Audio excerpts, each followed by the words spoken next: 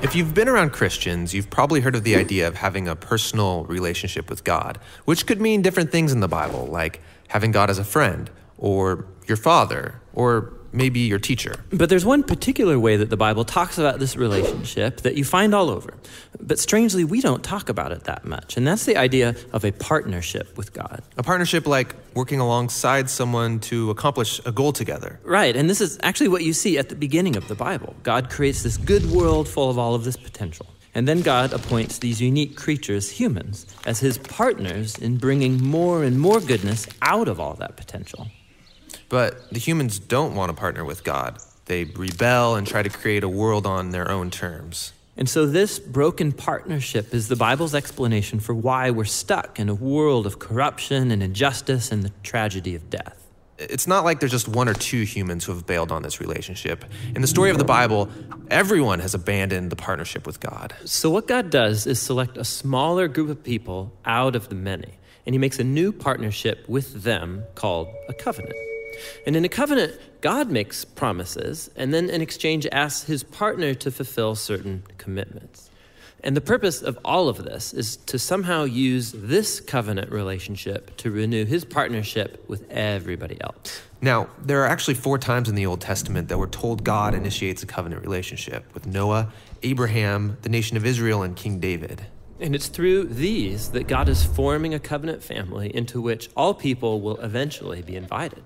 So let's see how these work. The first one is with Noah. So in this story, God has just brought the flood to cleanse the world of humanity's corruption, and Noah and his family are the only ones left. And so God makes a covenant with Noah, saying, listen, I know that humans will continue to be evil, but despite that, I'm not going to destroy it like this again. Instead, the earth will be this reliable place for us to work together. Great. So what does Noah have to do? Nothing. And that's what's so interesting about this first covenant, is that God is promising to be faithful, even though he knows humans won't be.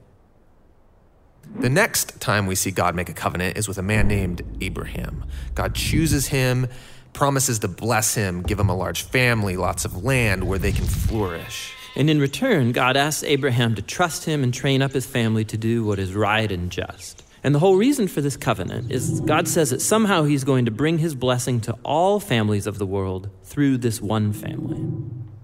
So that's Abraham. The next time we see God make a covenant is when Abraham's family grows into the tribe of Israel. And this covenant is with the whole tribe. God asks them to obey a set of laws, which are these guidelines for living well as a community of God's partners. And if they do this, then God promises to bless them and that they will become a people who then represent him to the rest of humanity. That's the covenant with Israel.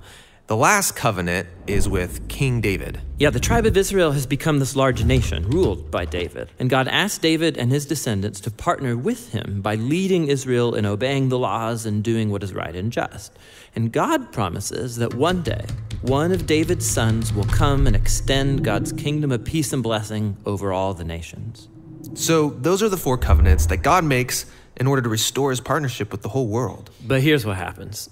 Israel breaks the covenant. They worship other gods, they allow horrible injustice, and so they lose their land and are forced off into exile. So it seems hopeless.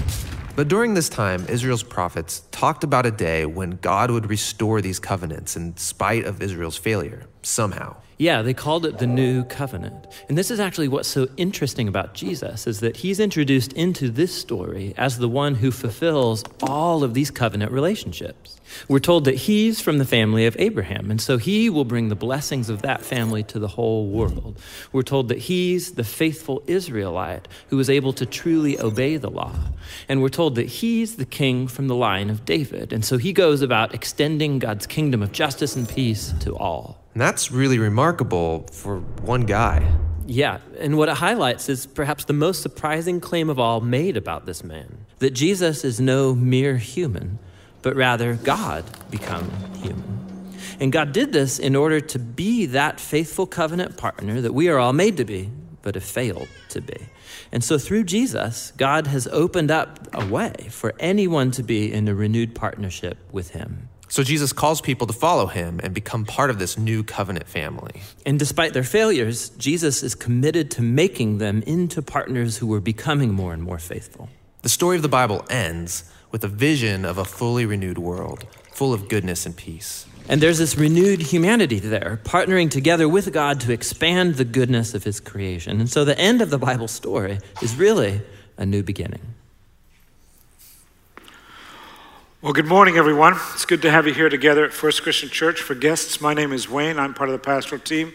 And I welcome everybody here in the West Auditorium, as well as everybody online at Lovington and also in the East Auditorium. Take your Bible, please, and turn to Hebrews chapter 8. Hebrews chapter 8. Now, admittedly, that what we just saw was a little bit longer than what we would normally do in terms of an introduction to a sermon, but we felt it would give you a pretty brief but concise understanding of a very, very difficult topic that we're taking on today. And so thanks to the Bible Project, people from Portland, Oregon, to give us the go-ahead, and we could show that for you today. Difficult subject. Strap in, get ready. We're going to do this in a few minutes and see if we can't figure out really a key understanding of Scripture. So to start, I want to tell you about a couple, 1842, almost 200 years ago, middle of the 19th century, a colonel in the Dutch cavalry, a guy named Van Gorkum. He married a woman with a Dutch last name, Van Afferdam, and Van Gorkum married Van Afferdam, and it was like all marriages, a covenantal relationship. It was a promise made from one person to another. When people get married, they make promises to each other. We call it the bond of matrimony, right? It's a covenant between two people. I promise, you promise. And Van Gorkum and Van Afferdam made these promises to each other, and they were married for decades. And you'd hope so when you see a young couple or an older couple standing and making vows. You say, man, I hope that lasts. And it's kind of your thoughts and hopes for them. However, friends, the truth is, the community around them didn't expect the marriage to survive. See, in Holland, in the Netherlands, in the middle of the 19th century, there was a form of segregation in play called pillarization. It's disappeared pretty much from Dutch culture now, but for more than a century, it was part of what it meant to be Dutch. Pillarization was taken very seriously. It was really two different groups within the culture, and each group had their own schools, their own newspapers. Even if they were going to get buried in a cemetery, they had to be buried in a portion of the cemetery that reflected their background. Now, you might say, well, how does that work? Because, Holland, mid-19th century, 1840s, this is Northern Europe. It's not the case today, but in those days, wouldn't it be that pretty well everyone was of one race? That they were probably all white? What's the problem, if you will?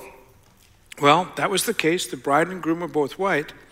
But pillarization said they shouldn't be married. Can you think why? Van Gorkum was Protestant. Van Afferdam was Roman Catholic. And what they did, in getting married across that religious denominational line, was taboo. But apart from that history, apart from the segregation, regardless of the if you will, the community's ridicule, they had a long and productive marriage. Now, I'm going to weave their story this morning in and out of the Scripture story that we're looking at, because I think it illustrates what we're examining today. What we are doing today is we're carrying on with our walk through the book of Hebrews. Hebrews is literally a letter written to a bunch of Christians who were ostracized by their community some 30 to 35 years after Jesus' ministry. They are literally fearful for their lives because it was written during the days when you could die for being a Christian. Now, they are Jewish Christians by birth in the sense that they are Jewish and they've become Christians after learning the story of Jesus. Christianity in those days, 30 years after Jesus' ministry, it wasn't a separate religion like it is today. It was more or less sort of an offshoot of Judaism. And so these Jewish Christians, they're celebrating all the Jewish feasts and holidays and religious rites. They go to the synagogue on Saturday. But then they were also Christians, so they would go to church on Sunday. And Hebrews, really, this book explains how Christianity understood ancient practices of the Jewish nation. Or you can put it this way, that Hebrews kind of gives us this understanding of Christianity through a Jewish lens or Judaism through a Christian lens. And so I need to tell you, what we're looking at today can be tough stuff, and if you'd like to kind of follow up with it after the fact, you can get one of the study guides that will be coming out this afternoon via text. Text the word FIRST to Cater to 24587. You'll get that. We have more than 1,000 people getting that this weekend, so you could join in that. If you're not into the technical side and you just still like to do it, a study guide's about 20 to 30 minutes long. There are paper copies available at the welcome desks, okay? So, as we look at this today, we're going to see this idea of this segregation, this separation that was supposed to be part of Dutch culture, how these guys, this couple, fought against that segregation, and see how all that applies to Scripture. If you'll read with me, Hebrews chapter 8, beginning at verse 8. The days are coming, declares the Lord, when I'll make a new covenant. Now, in saying that's a new covenant, then that must mean there's an old covenant. So I'll make a new covenant with the people of Israel and the people of Judah. It won't be like the covenant I made with their ancestors when I took them by the hand to lead them out of Egypt. Because they didn't remain faithful to my covenant, I turned away from them. So there's a long story that the people of Israel in the ancient days, the people of Judah, they wandered away from God, and so they broke the covenant. His hand of blessing was taken away from them. His hand of protection was removed from them because they broke the promise. But this covenant is one that I will establish with the people of Israel. Here's how it's going to go. I'll put my laws in their minds and write them in their hearts. I'll be their God. They'll be my people.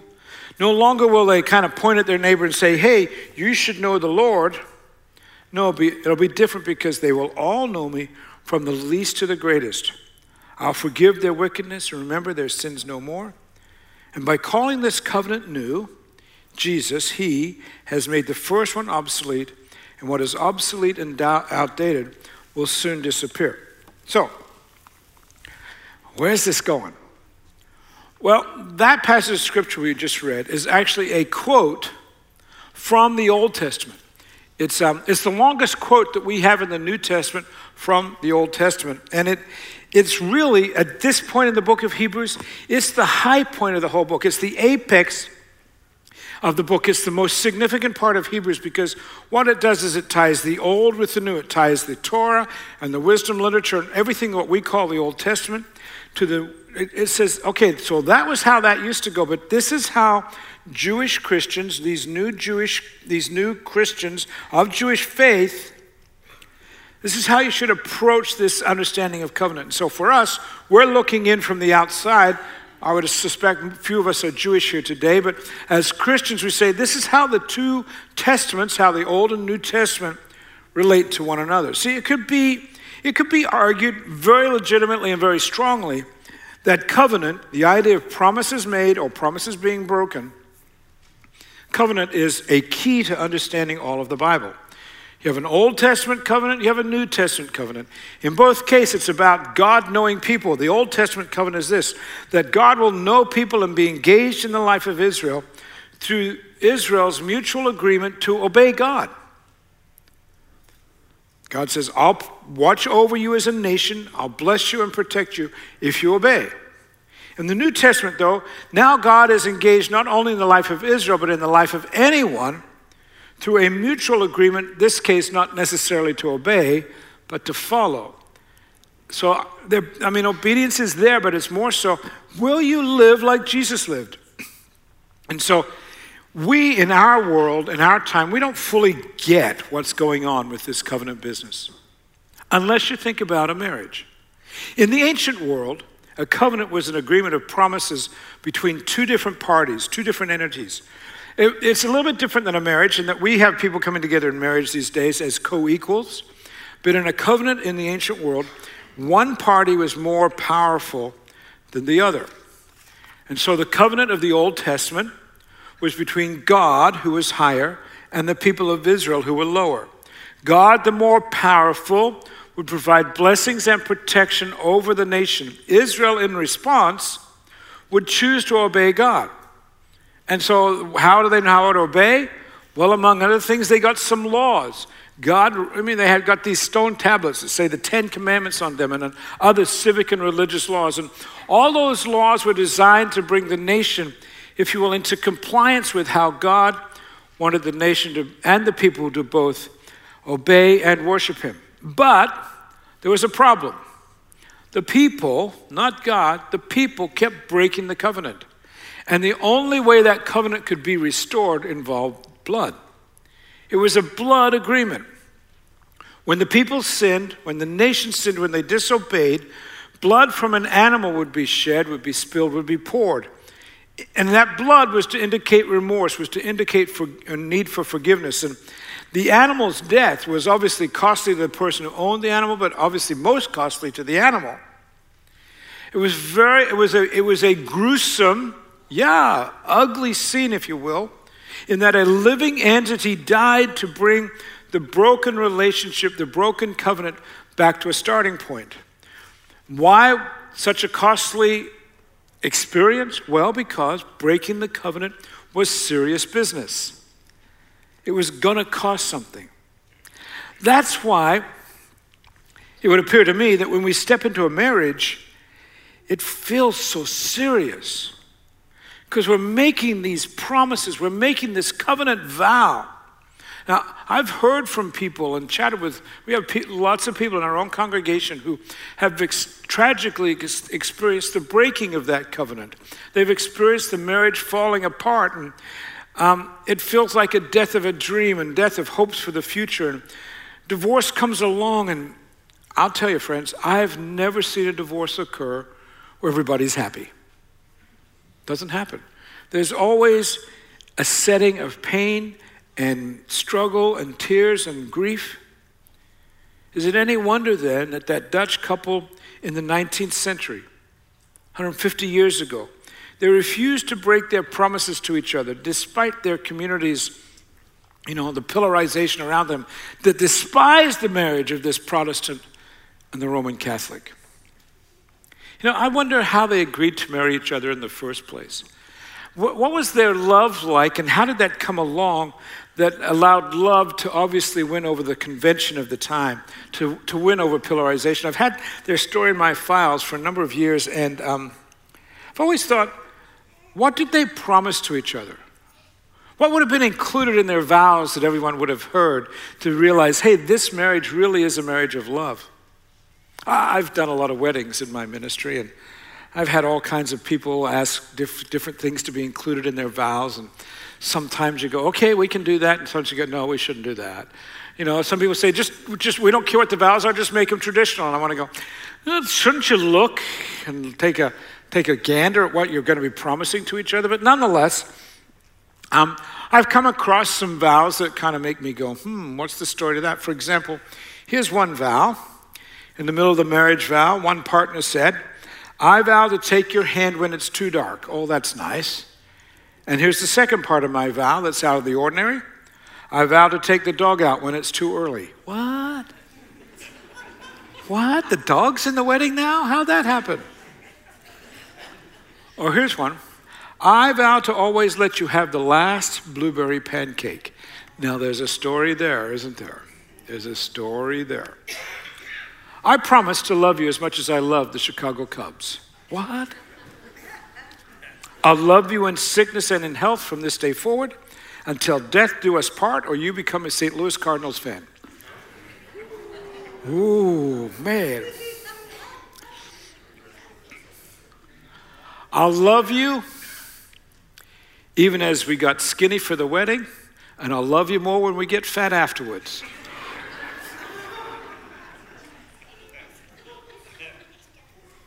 Marriage vows, what do? They help us set the boundaries of our love. They describe the hopes and the dreams of that couple.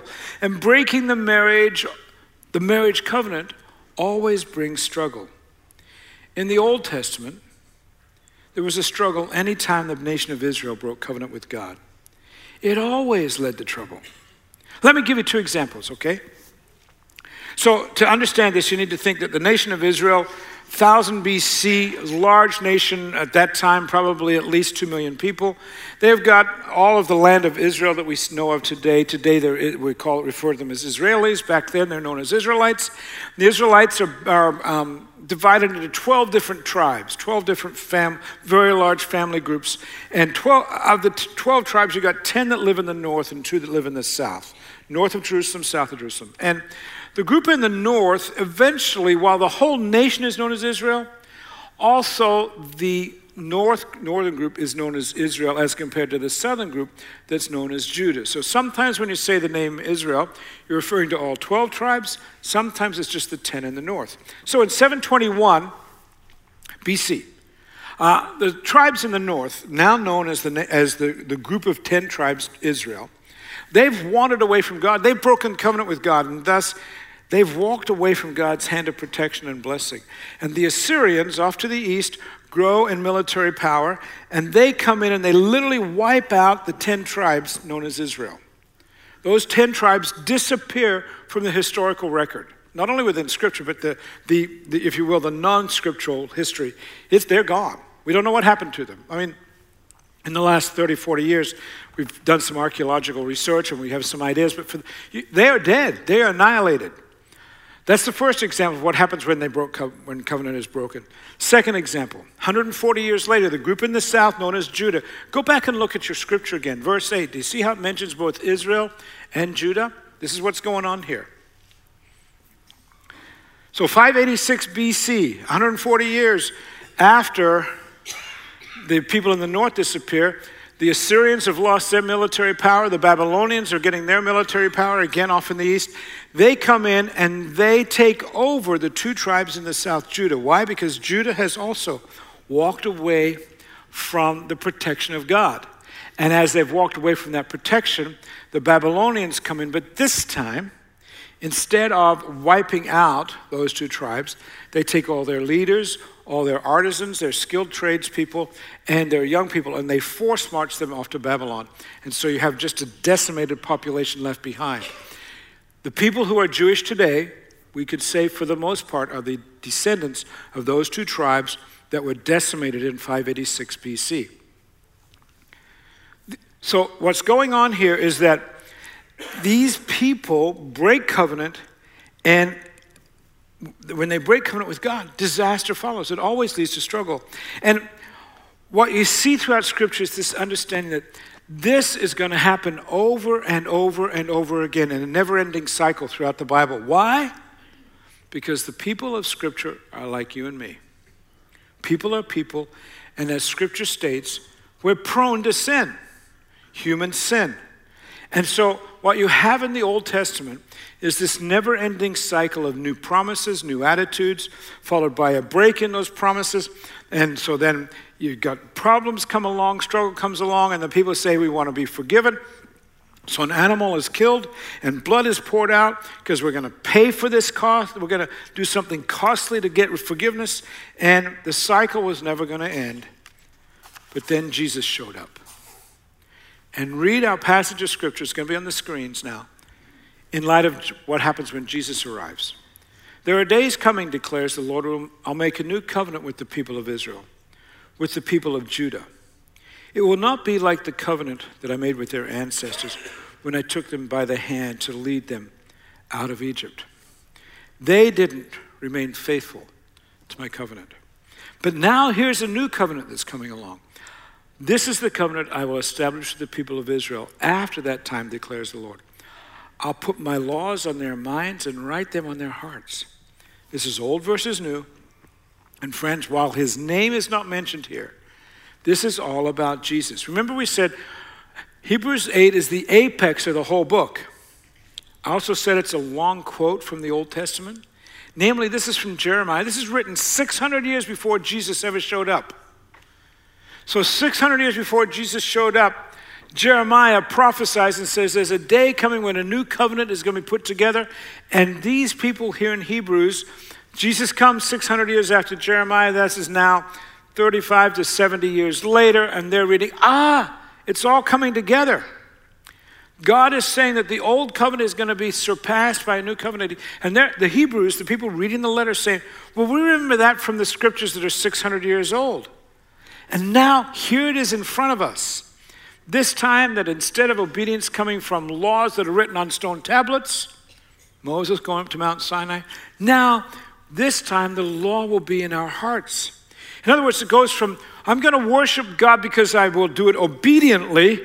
God says worship and I worship. It wasn't quite like that, but that's how you could interpret it in some ways. To now, it's an internal intuitive decision that says, I will follow Jesus, and coming out of that following of Jesus, I will live the way he would want me to live. So it's not so much an obedience, though, that's a fact part of it. More so, it's a decision to mimic and live as Jesus would want us to live. It requires radical heart surgery. That's the way another contemporary of Jeremiah, 600 years again before Jesus, says this is how it's going to go. He says, Ezekiel says, I'll give you a new heart and put a new spirit in you. I'll remove from you your heart of stone and give you a heart of flesh. I'll put my spirit in you and move you to follow my decrees and be careful to keep my laws. In other words, long before Hebrews came along, long before Jesus came along, 600 years prior, Jeremiah and Ezekiel are saying, there's going to be a new way in which we relate to God.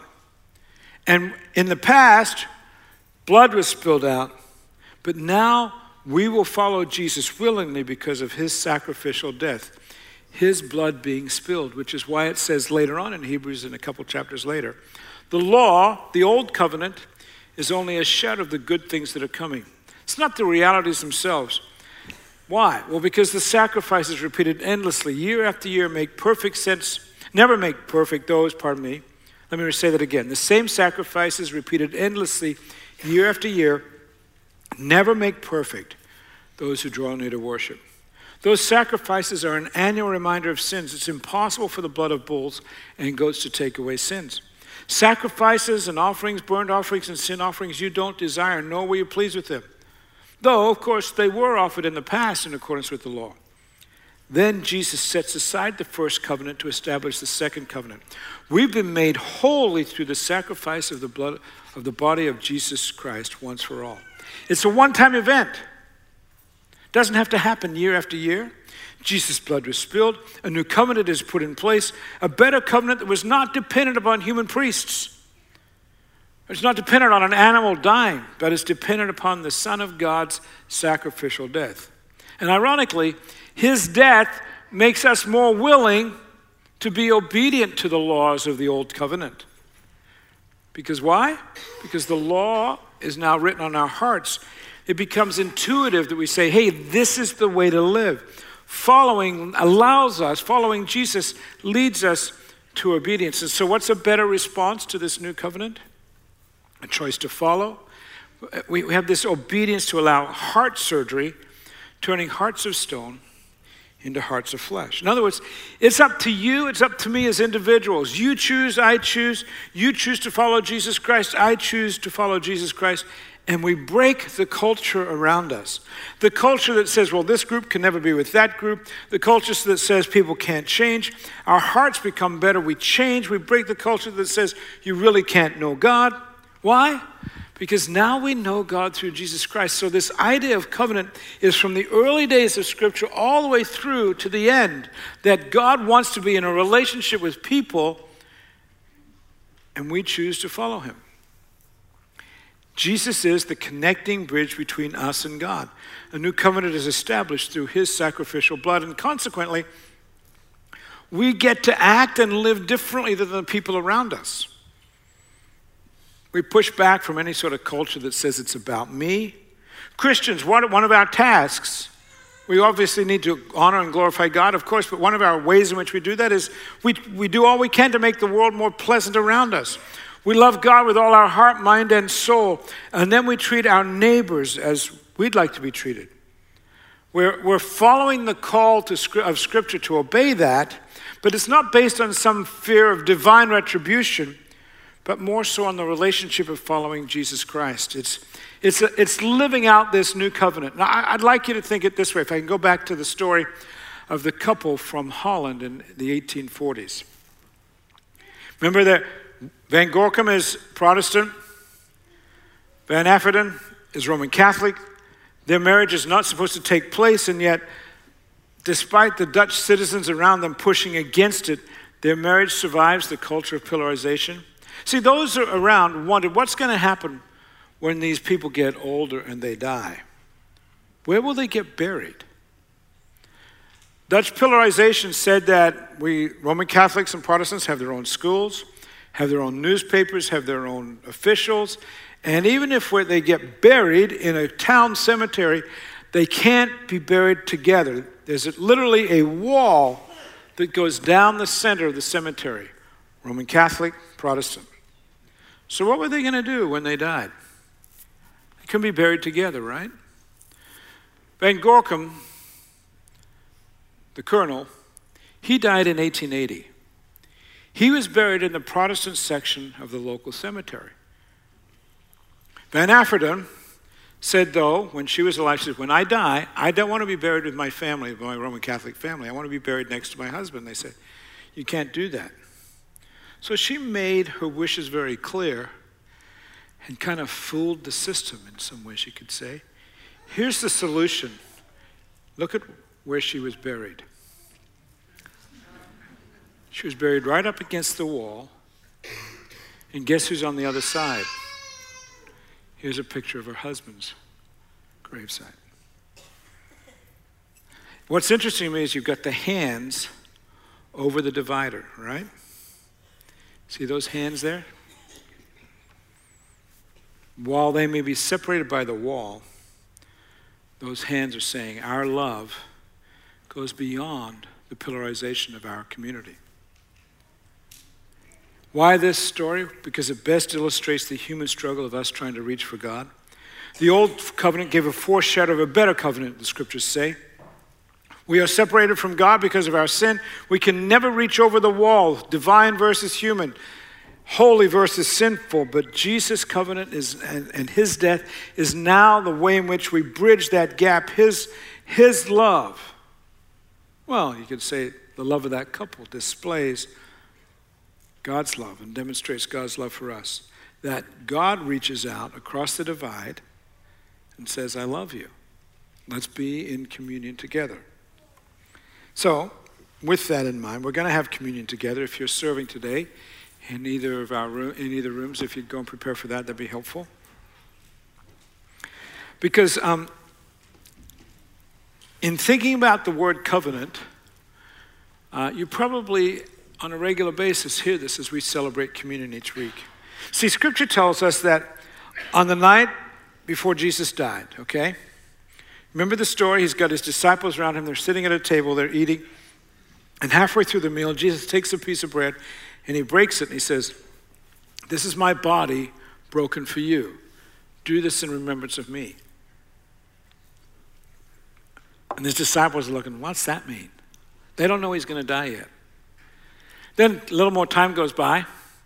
The scripture tells us that after supper, after dinner, he held up a cup, and that cup would have had wine in it. Probably was red, looking like blood. And he says, what did he say? This cup is the new covenant in my blood. There's the language that we hear each week, but now it makes sense that by Jesus dying, he's making something new. The old has passed away. There's a new way in which my blood will help you have a relationship with God, will be the way in which your sins are forgiven. And we've heard those words so many times.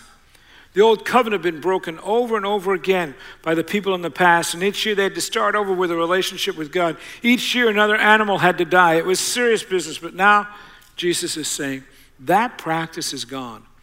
I'm about to give my blood once and for all. A new covenant is in place.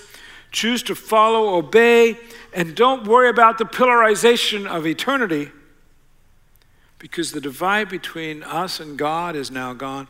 Sin is forgiven, and God's forgiveness is available to you, to me.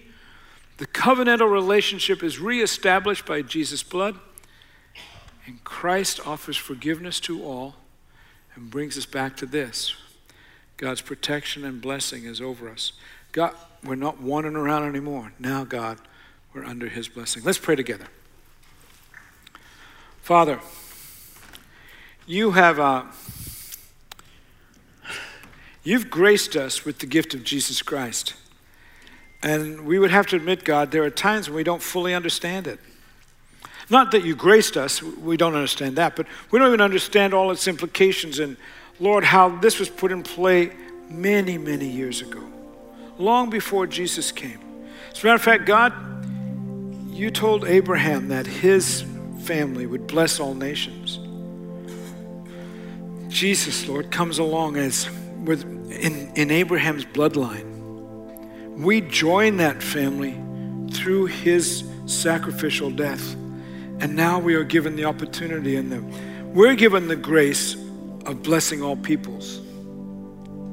We do that because of the gift of Jesus Christ. Lord, I'm aware that here today there may be some folk who don't understand all this, and they don't yet walk with you in a way that's right, or in a way that, well, Lord, all of us need to simply pray this prayer. God, forgive us of our sins. We're choosing this day to follow Jesus Christ, to mimic his life, to respond to people how he would respond to people. And Lord, we can only do that because we're in a covenantal relationship with you and you lead us. We obey, yes, Lord, not from some fear of divine retribution, but because you're changing our hearts to be hearts that reflect holiness, hearts that reflect forgiven sins, hearts that reflect, God, your plan for us and for this world. And so as we eat and drink, we do it in remembrance of Jesus, saying, Our Father, who art in heaven, hallowed be thy name. Thy kingdom come, thy will be done on earth as it is in heaven. And give us this day our daily bread, and forgive us our debts as we forgive them. And lead us not into temptation, but deliver us from evil. For thine is the kingdom and the power and the glory forever. Amen.